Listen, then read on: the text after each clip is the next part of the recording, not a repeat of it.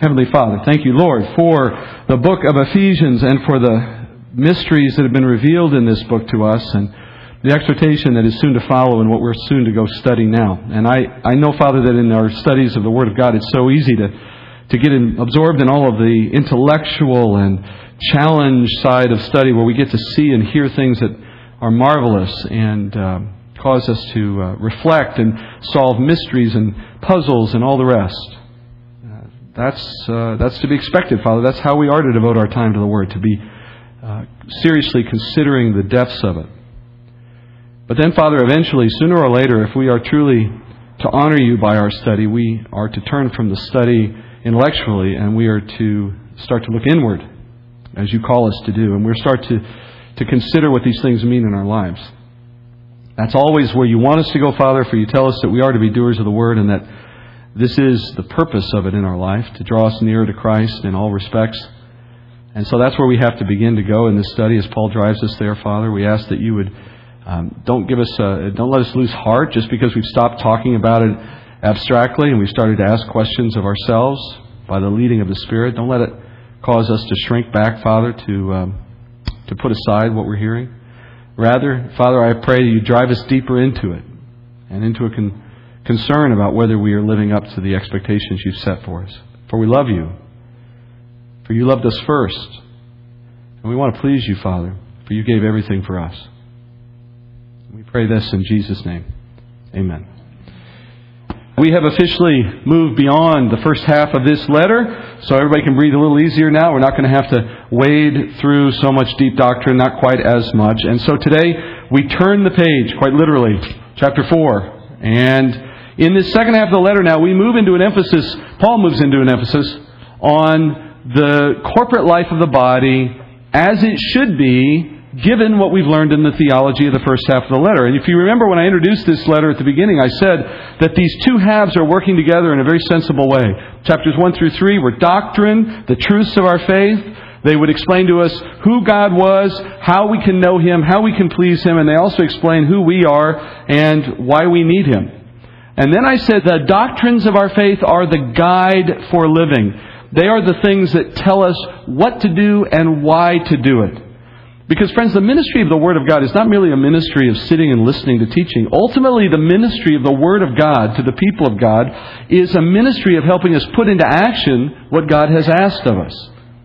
So I think it's ironic, especially as a teacher that focuses on exposition of Scripture as my main ministry. I hear quite often from Christians that I assume are either misinformed or maybe just immature, who will sometimes say to me that they find Bible teaching, especially from the pulpit, not to be very relevant. And that seems to be the word that gets thrown out quite often, right? They want more practical, relevant teaching, they say. And they seek churches that advertise that form of teaching. We have practical teaching, as they would say. I think that's a little bit like a medical student saying, I don't want to sit for lectures on human anatomy or infectious diseases. I need something more relevant, something more practical. Friends, if a doctor doesn't understand the basic sciences of their profession, then they're never going to move on to anything more practical because they are unable to do that. Likewise, if a Christian does not understand biblical doctrine, then he or she stands little chance, in my experience, of ever adopting the lifestyle of a disciple, of actually truly doing what they talk about wanting to do. And if ever you find a pastor teaching, quote, practical advice from the pulpit, that will never replace doctrine. Because if that person were to call the audience, to call the congregation to think or to do certain things, to change certain things, the only question that's going to be in the minds of those under the pastor's authority is going to be the question of, do I like my pastor's advice? Do I want to do what my pastor is asking me to do? That's practical, so to speak, teaching. But when the preacher presents doctrinal truths from the Word of God, calling on the congregation to act according to what they've heard, then the question in the minds of the congregation is very different at that point. Then the question becomes, will I obey God? And that's a fundamentally different question and a far more powerful one. And that's why Paul himself has spent 3 chapters, as we count them, wading through all of this important doctrine before he's going to begin giving the specific directions that he wants the church to adopt. Because now the question for them is not going to be, do we like what Paul's asking us to do? The question for them is, are we going to act in accordance with the truth of God's Word? And that's power. Proper Christian practice comes only from an understanding of Christian theology. Therefore, we now are moving into the practical portion of this letter, but you should expect that as we go through it, I'm going to refer back to the doctrines we've studied from time to time, for that's the underpinning, the justification for why what Paul says has to be done. So now we move into chapter 4, and I'll read verses 1 through 3. Paul says, "Therefore, I, the prisoner of the Lord, implore you to walk in a manner worthy of the calling with which you've been called, with all humility and gentleness, with patience, showing tolerance for one another in love, being diligent to preserve the unity of the Spirit in the bond of peace." So Paul's signaling here where he's moving. You can tell because he's got that opening word, therefore, again, right? We know we're about to see some application here.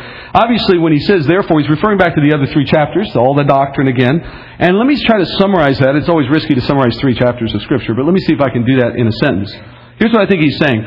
Because God chose you to be an adopted child, to receive mercy by faith, and because you have His Spirit and an inheritance and a glorious future, ... For all those reasons, walk in a manner worthy of that calling. He uses the euphemism walk to describe our testimony of life in Christ, our following of Christ. In fact, the word walk is a mile marker of sorts for Paul in this letter. In the second half of the letter, he's going to use it 6 times. And those 6 occurrences are important moments. They're moments when he wants to emphasize obedience. And here's the first of those. As I was studying this myself, I found myself running past this quickly, and then I stopped. And I came back because I think in our culture, this euphemism, though we're very familiar with it, the walk of our faith, the walking with Christ, this idea of walk as a euphemism is very familiar. But we as a culture, I think, are so unaccustomed to walking anywhere that you sometimes fail to grasp the depth of the picture that Paul is trying to paint with that word. So forgive me for a minute if we spend a few extra moments on walking. When I travel to teach and I go around the world, I'm usually working with a local team of supporters in whatever country I visit. I enjoy that. That's a fun part of the job. You meet new people, see new cultures, eat the food, experience the lifestyles, and so on. And in many of these places, the cultures that I'm visiting are accustomed to walking a lot more than we do in America, a lot more than I do. I remember on several occasions when I would be visiting with my hosts, I would be preparing to leave. I'd spend time with them or maybe sleep at their house instead of a hotel. And it's time to go to the church and teach. So I've got my stuff. I'm ready to go. We walk out the door, and I can remember in one particular example in Norway. And I walk out of their house to get into their car, and I look up, and I'm the only one standing by the car. And I'm kind of wondering, what happened? Where'd everybody go? Because it's a family. They're all with me. And everyone else has started walking down the road. And the church is about a half mile away. And so naturally I'm thinking, well, that's too far. We've got to drive. And they're thinking, oh, it's only half a mile away. It's too close to drive. So they're walking, right? This happened to me, as I said, in Norway, and the temperatures at the time were in the 20s. And it was snowing lightly and all that, And so as they begin to walk, I remember politely suggesting to them as they're leaving, I said, shouldn't we be driving since the weather's bad? And they replied, there's no such thing as bad weather, just inappropriate clothing. So in my inappropriate clothing, I started walking. So my point is, as you can tell, that in modern cultures, except Norway, we're in danger of losing an appreciation for this euphemism, to walk with Christ. And I don't want to beat a dead horse, but as I thought more about it, it came to me anyway, to be a far more meaningful study as I understood what the Bible really means when it talks about walk. Because even if you're the kind of person to engage in recreational walking, like around the neighborhood and so on, that still cannot give you a proper appreciation for what Paul was thinking when he uses this analogy, or what his readers were probably thinking. To walk in Paul's day involved a journey. You had to start somewhere that you wanted to leave, and you were headed to a destination that you wanted to reach. And that journey, generally speaking, required 3 things out of the traveler. First, you had to have energy. In Paul's day, a person would walk sometimes as far as 20 or 30 miles in a day. Just going from Jerusalem, for example, to the Galilee, which, if you read the Gospels, this is a common trip. You see them doing it all the time. That is a 3-day walk, generally, each day about 25 miles. That would be like me walking to San Antonio right now. Like people say, do you run? And the answer is, well, only if I'm being chased. Do you walk to San Antonio? Only if I have no other option, right? But that's the way they had to move about. So to travel long distances, or any real distance, required you have a significant amount of energy. But the energy was parsed out in small bits. Each step was not a significant expenditure of energy. But collectively, it added up. So, secondly, walking required persistence. There would be times when it was downhill, or when the scenery was uplifting, or when you had someone with you and the conversation made time go faster. But then there were also going to be times when you're walking uphill, or into the rain, or against the wind, or you might face threats or periods of boring silence with this unending sound of your feet just pounding on the dirt. There was any number of those experiences to be expected along a walk. But no matter what you found at any given moment or on any given day, you knew you weren't going to reach your destination unless you kept going. Stopping halfway made things worse because you weren't where you started and you aren't where you wanted to go, so now what? So you had to have persistence in a walk. It was understood. You just took on that attitude from the start. And then finally, the third thing you really needed to journey on foot, you had to have a sense of direction. It's very easy to get lost walking in open territory. Anybody ever gone out in the woods and there's no path and all of a sudden you don't know which way you've been going for the last 10 minutes, right? Unless you follow a path or unless you have a guide, you're not going to know where you're going. You're going to walk in circles. So all of those details relate to the euphemism that Paul is using here in the second half of the letter to reflect on what it means to put into action everything you just learned. He's asking us to set our minds on a journey of sorts, a journey of living a life as a disciple of Christ. Our faith has put us in the journey, in the walk, so to speak. Our starting point is the place where God found us, that is, whether we were a child or whether we were a teen or whether we came to faith as an adult. Doesn't really matter, but you all start somewhere. But friends, you've got to want to leave that place, to the state of heart, to the nature of how you live, to the choices you make, to the way you operate in spiritual terms. That cannot be a place you enjoy or want to preserve or feel comfortable with, because you're never going to take any journey away from it if that's the case. You have to see yourself honestly. I'm a person of sin as I came to know the Lord. And we still are, we know, but we want to see these things changing. I come into the faith I have with ungodliness, with brokenness, with hopelessness, and those things are not a place I want to spend any time. So by faith in Christ, having been adopted into a new family, I'm part of a family that has a glorious future and has eternal blessings awaiting me. And more importantly, like the family of Norwegians I mentioned earlier, I have set my mind on following Christ, so I'm going to head out for a long walk. That's the attitude you're supposed to bring to your life with Christ. It's a journey. And, I should add, you can't take a shortcut. There's no car, there's no train. So you just start. You put one foot in front of the other. You just start making the walk. You dedicate some energy. You commit to it in perseverance. But you go under direction. The energy for your spiritual walk is the food that you get from the Word of God that is brought to us by the Spirit of God. And He is also our guide who pulls us away from distractions and sets us on the right path. And our persistence comes as well through His encouragement. Sometimes, friends, that journey is going to be a lot harder than we thought it was going to be. He puts the wind to our face. He brings us threats and tests along the way. And then there's times when He's going to blow the wind behind us and He's going to make everything an easier day. There's going to be an ebb and flow to the way this goes.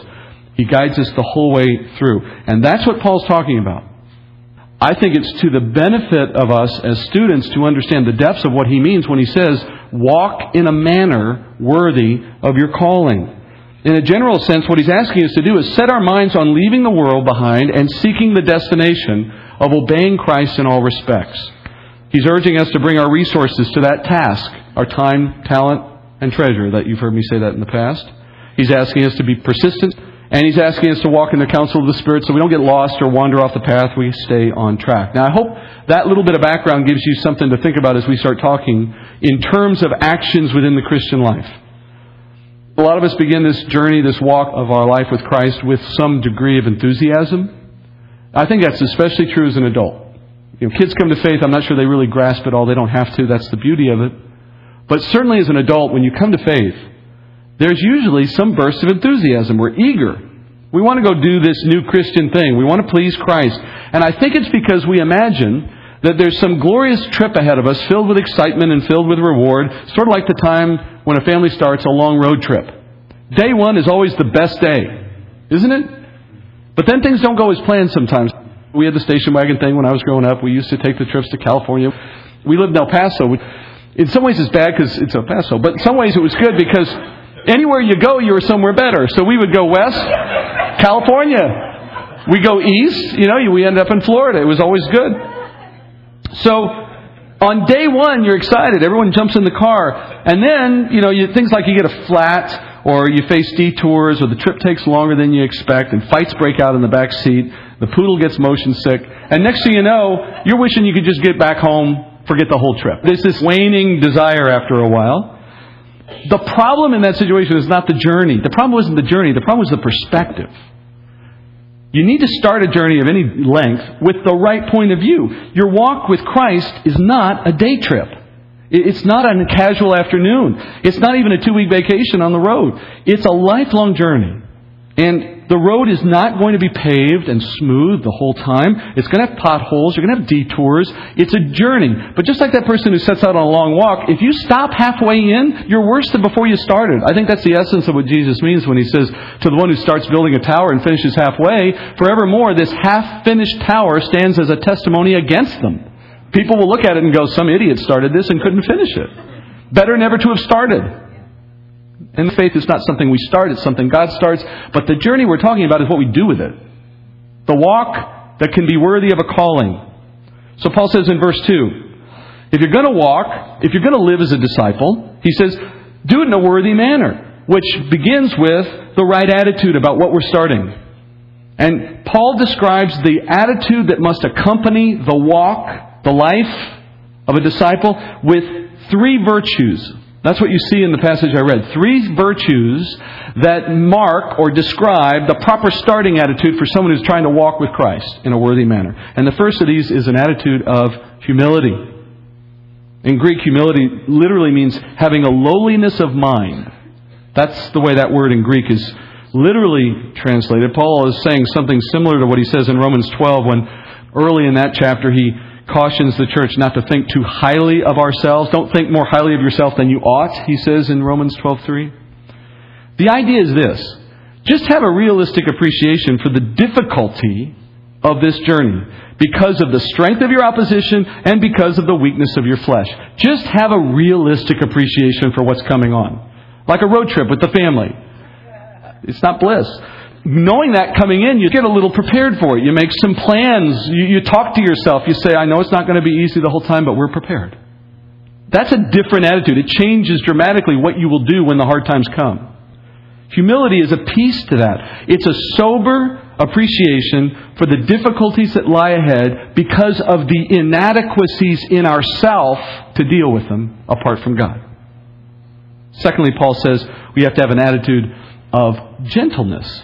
And gentleness means having grace for others who face the same difficulties you do. So it's the natural complement to humility.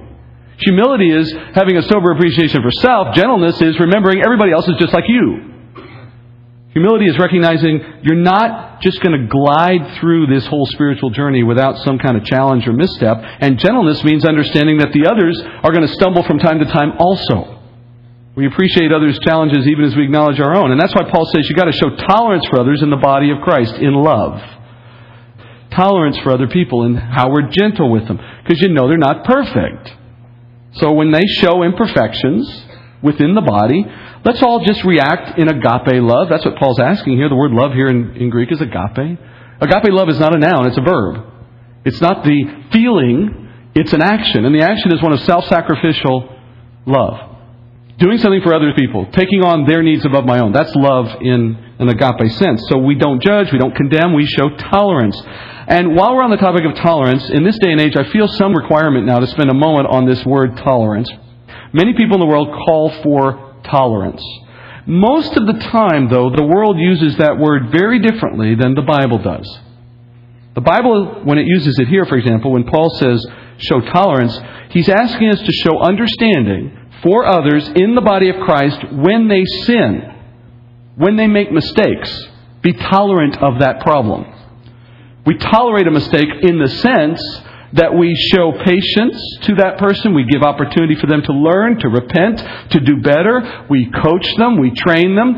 It's tolerance in the sense of not jumping down their neck every time they do something wrong. Not writing them off as if they have no hope in the body of Christ because they had a bad weekend. Give the process of sanctification some time. Of Of course, that's all predicated on the assumption they're working with you. They're trying. But under those circumstances, we show tolerance. Now, the world uses the word differently. The world uses tolerance in the sense that you accept their sin. They call for the world to tolerate, to accept various things. Sexual sins, for example, as the norm and legitimate. Or they call for us, Christians, to tolerate other religious viewpoints by agreeing with them that their viewpoints are equally valid. That's tolerating them. Tolerance means accepting anything, any viewpoint, any preference, any act, and silencing any opposition to it. Ironically, the modern view of tolerance is actually self-contradictory when you think about it. By the world's standard, any mutually exclusive point of view is inherently intolerant. Any point of view that says we have the only truth is inherently intolerant to the world's point of view. So if you hold a view that by its claims eliminates any other view, then that view must be rejected because it holds to an absolute view. That's the irony and the self-contradictory nature. So, for example, if you believe only one kind of marriage is true marriage, well, then you are being intolerant because you have excluded anything else. Or if you believe there's only one way to God, then you are intolerant, and so on. So anything intolerant must be bad, the world would say. Can you see the enemy in this? You see the enemy working here? He's working in the minds of the unbelieving with this call to, quote, tolerance as they define it. Because through that means he insulates them from any mutually exclusive claim concerning Christ. Because he predisposes them against absolute truth on any scale. If something can be absolutely true and everything else can be wrong, it's intolerant. I can't accept it. It's an insulation against the gospel. We have to be careful as Christians not to bring the enemy's definition of tolerance into our theology as we think of the word. We will tolerate mistakes among us, just as Christ tolerates them with us. But that means we tolerate it the same way He does. We do not declare evil to be good simply for the sake of fellowship. We know that's not a loving thing to do. Nor do we tell someone that it is acceptable that they continue in what is wrong. We love them into something better by acknowledging that sin needs to change. Paul's talking of that kind of tolerance. So while we are worried about how the world is misusing that word, don't go too far the other direction too. We might become so dogmatic about doing what's right that we leave no room for error, no possibility that someone needs to grow into this life of perfection that we all seek and never achieve. And now we become literally and ironically intolerant within our own body for anyone to be normal, to be someone who's striving but not perfect. And then Paul adds, thirdly, patience. So humility, gentleness, patience. And patience was an absolutely essential requirement for long journeys. We've said this already. In fact, it's been my experience that impatient people, they don't even start long journeys, much less finish them. Because they know they don't have it in them. Our walk with Christ, friends, may last 3, 4, 5 decades. Maybe more for some of us before we see Him face to face. If you don't bring an attitude of patience to that walk, then you will burn out. You will burn out. And that is unfortunately what I think happens a lot in the church. We rah-rah them up. We get them excited. We tell them all these wonderful things about what it will be to be a Christian. And if we're not careful, we persuade them into a lifestyle, not into a relationship. And then as something falls apart and life doesn't go perfectly like they thought, well then forget this whole thing after all. It was all just nonsense. If you ever watched a Christian begin their walk with that burst of energy and then quickly flame out, you've almost certainly see someone beginning with the wrong attitude, if not the wrong belief altogether. Now, I don't want you thinking this is going to be some kind of unpleasant experience either. Excitement and anticipation is good. But it has to be accompanied by patience. Right? Perhaps no one ever sat that Christian down and explained to them that their walk with Christ isn't going to be a sprint. It's going to be a marathon. And they need to be prepared for that daily exercise of their faith. They have to start with humility, thinking correctly about themselves. They've got to start with gentleness, showing consideration for others who are doing the same thing. And then they have to add to that a patience that appreciates this is a lifelong process. And the goal is to see where I end, not to see where I am tomorrow. Speaking as a pastor and on behalf of the elders as well, that we need your tolerance, we need your love, we need your patience, because we are all in the same walk with you. We may be a step further along the journey than you are, perhaps. Maybe we're a step behind. But we're all walking as the same family with that sin and that weakness that you know as well. And we're all trying to get there with you. And we all have the same heart to do it. We all have the same goal. But we're all going to stumble too. We're all going to have our bad days. And if you don't recognize the likelihood, the potential that those who lead you are going to have those weaknesses just like you, that when you find them, and you inevitably will, it'll be shocking. And you might question whether this person has anything to offer you. That's the kind of subtle misconceptions that can creep into our relationships within the body. And it starts at the leadership, and then it might go to other people too. That godly man or woman you thought was always your idol, and then you find out that sometimes they aren't so perfect. Well, that's just realism. That's just natural. But it doesn't excuse it. That's the last piece in this. Neither will I nor the elders ever ask you to excuse our sin, much less to approve it.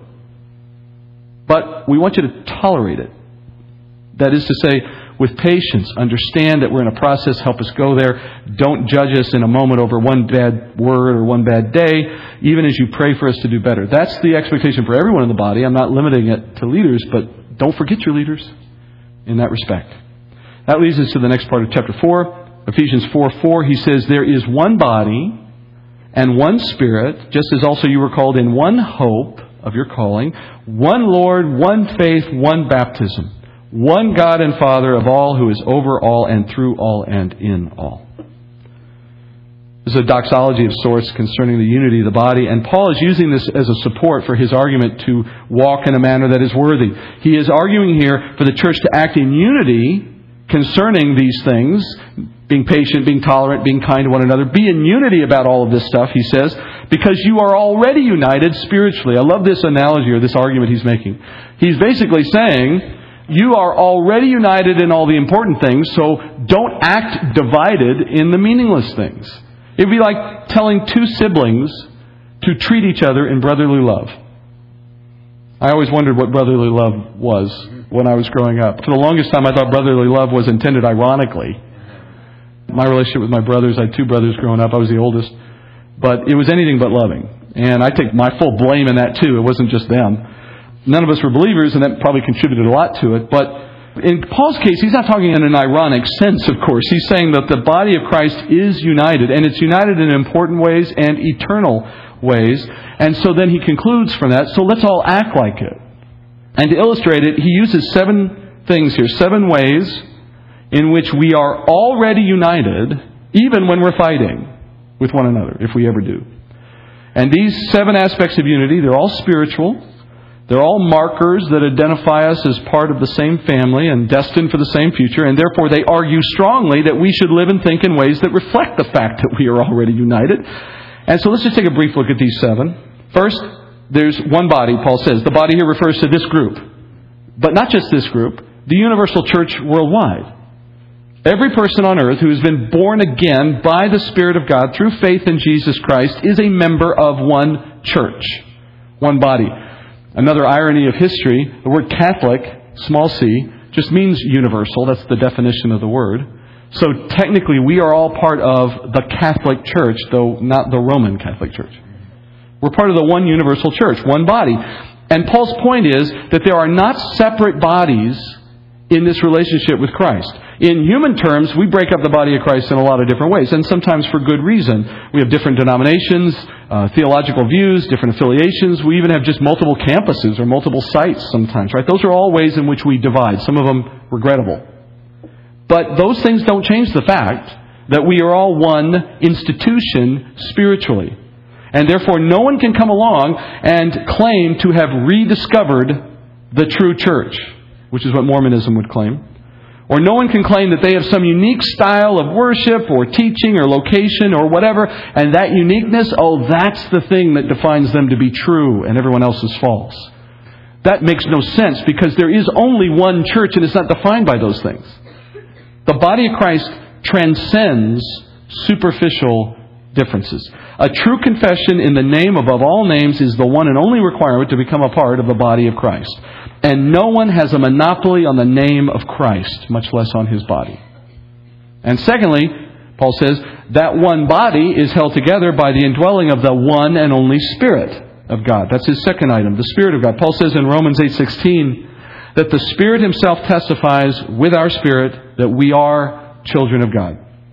So your membership card for being a part of the church the body of Christ, is the Holy Spirit. He's your membership card. Now, we don't check your ID as you enter the building because we really don't have a scanner that can pick him up. Not accurately. But Paul says the Lord does have such a scanner, so to speak.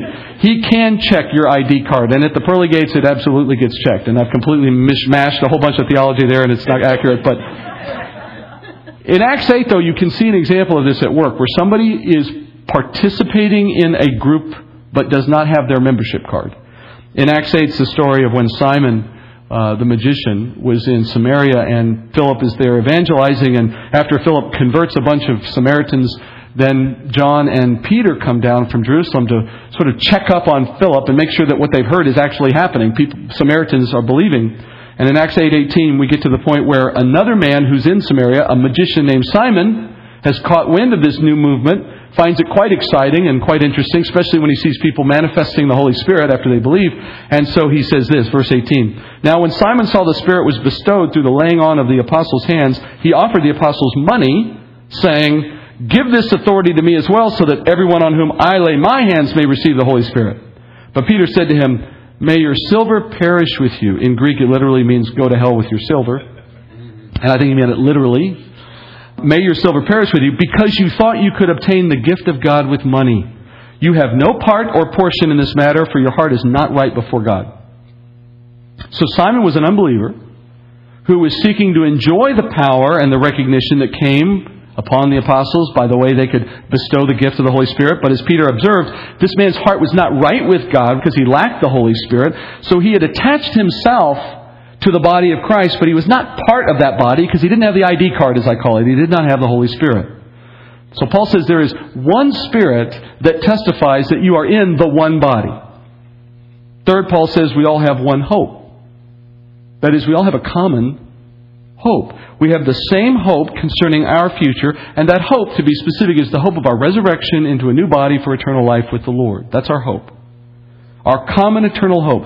That is probably the most powerful, unifying aspect or principle of Christianity. In the sense of practically speaking, how do I become unified with a group of people? I mean, look around this room. You guys all have different socioeconomic backgrounds. Some of you came from rich families, some came from poor. You all have different dreams about your future. You want different things in life. You live differently. Your family life is different. Despite all of those differences, we come here at least once a week, if not more often, and we suddenly feel like we're all part of the same group. Why? Well, all of these things apply. The oneness of all of these things is a part of it. But one of the biggest ones is we all have the same future. We're all talking about the same return of Christ for the same kingdom opportunity. We all know where we're headed. It's like a lot of things in life. When you all get together in business or you get together in social settings, when everyone has a common purpose for where they're going, that's the unifying principle that makes everybody who was different suddenly one. The military does this really, really well. A mission that unifies a bunch of strangers, because they all have the same destination. That's what we have. What other group can say that, by the way? What other group can say they know for certain their eternal future following death, and it's shared? One day, you and I will be living in eternal bodies in the kingdom serving Christ. And I fully expect that some point during that 1,000 years, you and I are going to run into each other. It just seems the odds are we're going to bump into each other. And when we do that, here's my prediction. Remember this. We're going to probably be laughing at ourselves first, at all our foolishness, our meaningless disagreements, all these things we thought were so important that we realize now we should have just left aside. And we're going to be marveling together at our shared blessings in Christ. You know what? We could skip the first part and just jump to that second part right now if you wanted to. We could just forget all of the foolishness and just jump right to the shared future and start thinking of it. I mean, we don't have to go through all the trouble first if we don't want to. That's his point. The fourth and fifth ones we can serve up together here. He says, one Lord, one faith. And those points should be self-explanatory, right? There's one Lord, one saving God. Peter himself declared in Acts 4:12, he said, "And there is salvation in no one else, for there is no other name under heaven that has been given among men by which we must be saved." Speaking of Jesus Christ, obviously. Here again, by the way, the world would call us intolerant for our unwillingness to accept that there may be other ways to heaven as they would expect. But friends, holding to the truth is not intolerance. It's actually love, because our message is the only one that saves. So to deny that is an unloving response to the world. And likewise, we've entered into the family of God by one faith, which means we have the same confession. The only way to salvation is by faith in the finished work of Jesus Christ. So as Paul says in Romans 10:9, if you confess with your mouth Jesus is Lord, and if you believe in your heart that God raised him from the dead, you shall be saved. That's our one faith. So faith in a specific church does not save you. Faith in a good work does not save you. Faith in your own goodness or worthiness will not save you. The word faith requires an object. It requires something you put your faith into. And if you don't put your faith into the right thing, you will be disappointed. Just as Peter wrote in 1 Peter 2:6, "For this is contained in Scripture, Behold, I lay in Zion a choice stone, a precious cornerstone, and he who believes in him will not be disappointed." Christ is our cornerstone. So we are united by a shared faith in the one and only Savior, which I should add, by the way, means that no matter what disagreements or what kinds of disputes might arise to divide us within the body of Christ, we have a common faith that unites us to a common future. And if we look past the interim, we can see into the future in a way that we'll one day know in fact. And then just lastly, sixth and seventh, we have, he says, sixth, one baptism. And I want to be clear on what he means. Paul's speaking about the spiritual baptism that comes by the arrival of the Holy Spirit into our hearts to indwell us as a consequence of faith or as a means of faith. In fact, it's inseparable from the moment of faith. That is a common experience that unites all believers. That common experience that Jesus refers to in John 3 as being born again. That's what it means. It's like all of us had the same spiritual womb. We were all birthed in the same process. Just to clarify, Paul is not talking about water baptism. And that's an interesting distinction, because if you thought he was talking about water baptism, well, clearly not all believers experience the same water baptism. In fact, not all believers experience water baptism. The thief on the cross did not experience water baptism. So if you start to think he's speaking strictly in physical terms of water, you could quickly make an argument that no, wait a minute. Some people are sprinkled, some people are dunked, some people never get it. There's at least three right there. We're not all the same. Well, of course, the water is just a picture of the spiritual, and the spiritual is the one that matters. That's what this whole list is, spiritual. So, although I believe certainly that Scripture teaches a certain kind of water baptism, immersion, I cannot say that my brothers and sisters in Christ who were not baptized in that way, or for whatever reason were never baptized. I can't say that they aren't part of one body. I can't say they don't have the same future. We all share the same future because of the Spirit baptism. Finally, we are all children of the same God and Father. You know, I mentioned my brothers a little earlier. Well, recently my father has been enduring some health issues. Some of you guys know this. It's been going on for a while, but recently he's had to be put into a home where they can care for him in a greater way. And that's required a lot of attention from my siblings and I as we manage this process with my mom and try to make it come together.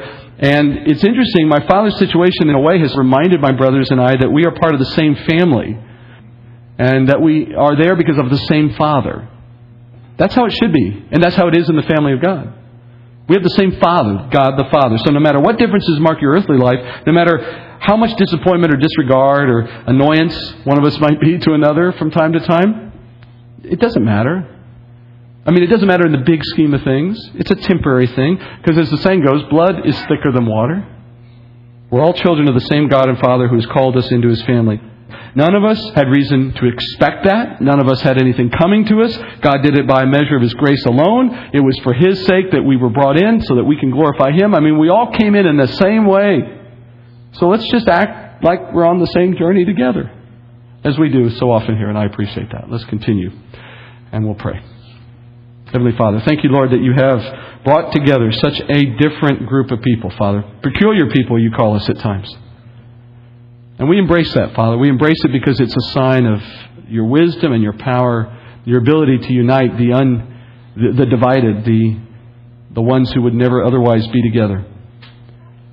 And we thank you, Father, for the one Spirit that has united us by our one faith in the one Lord who has saved us, making us children of the one Father.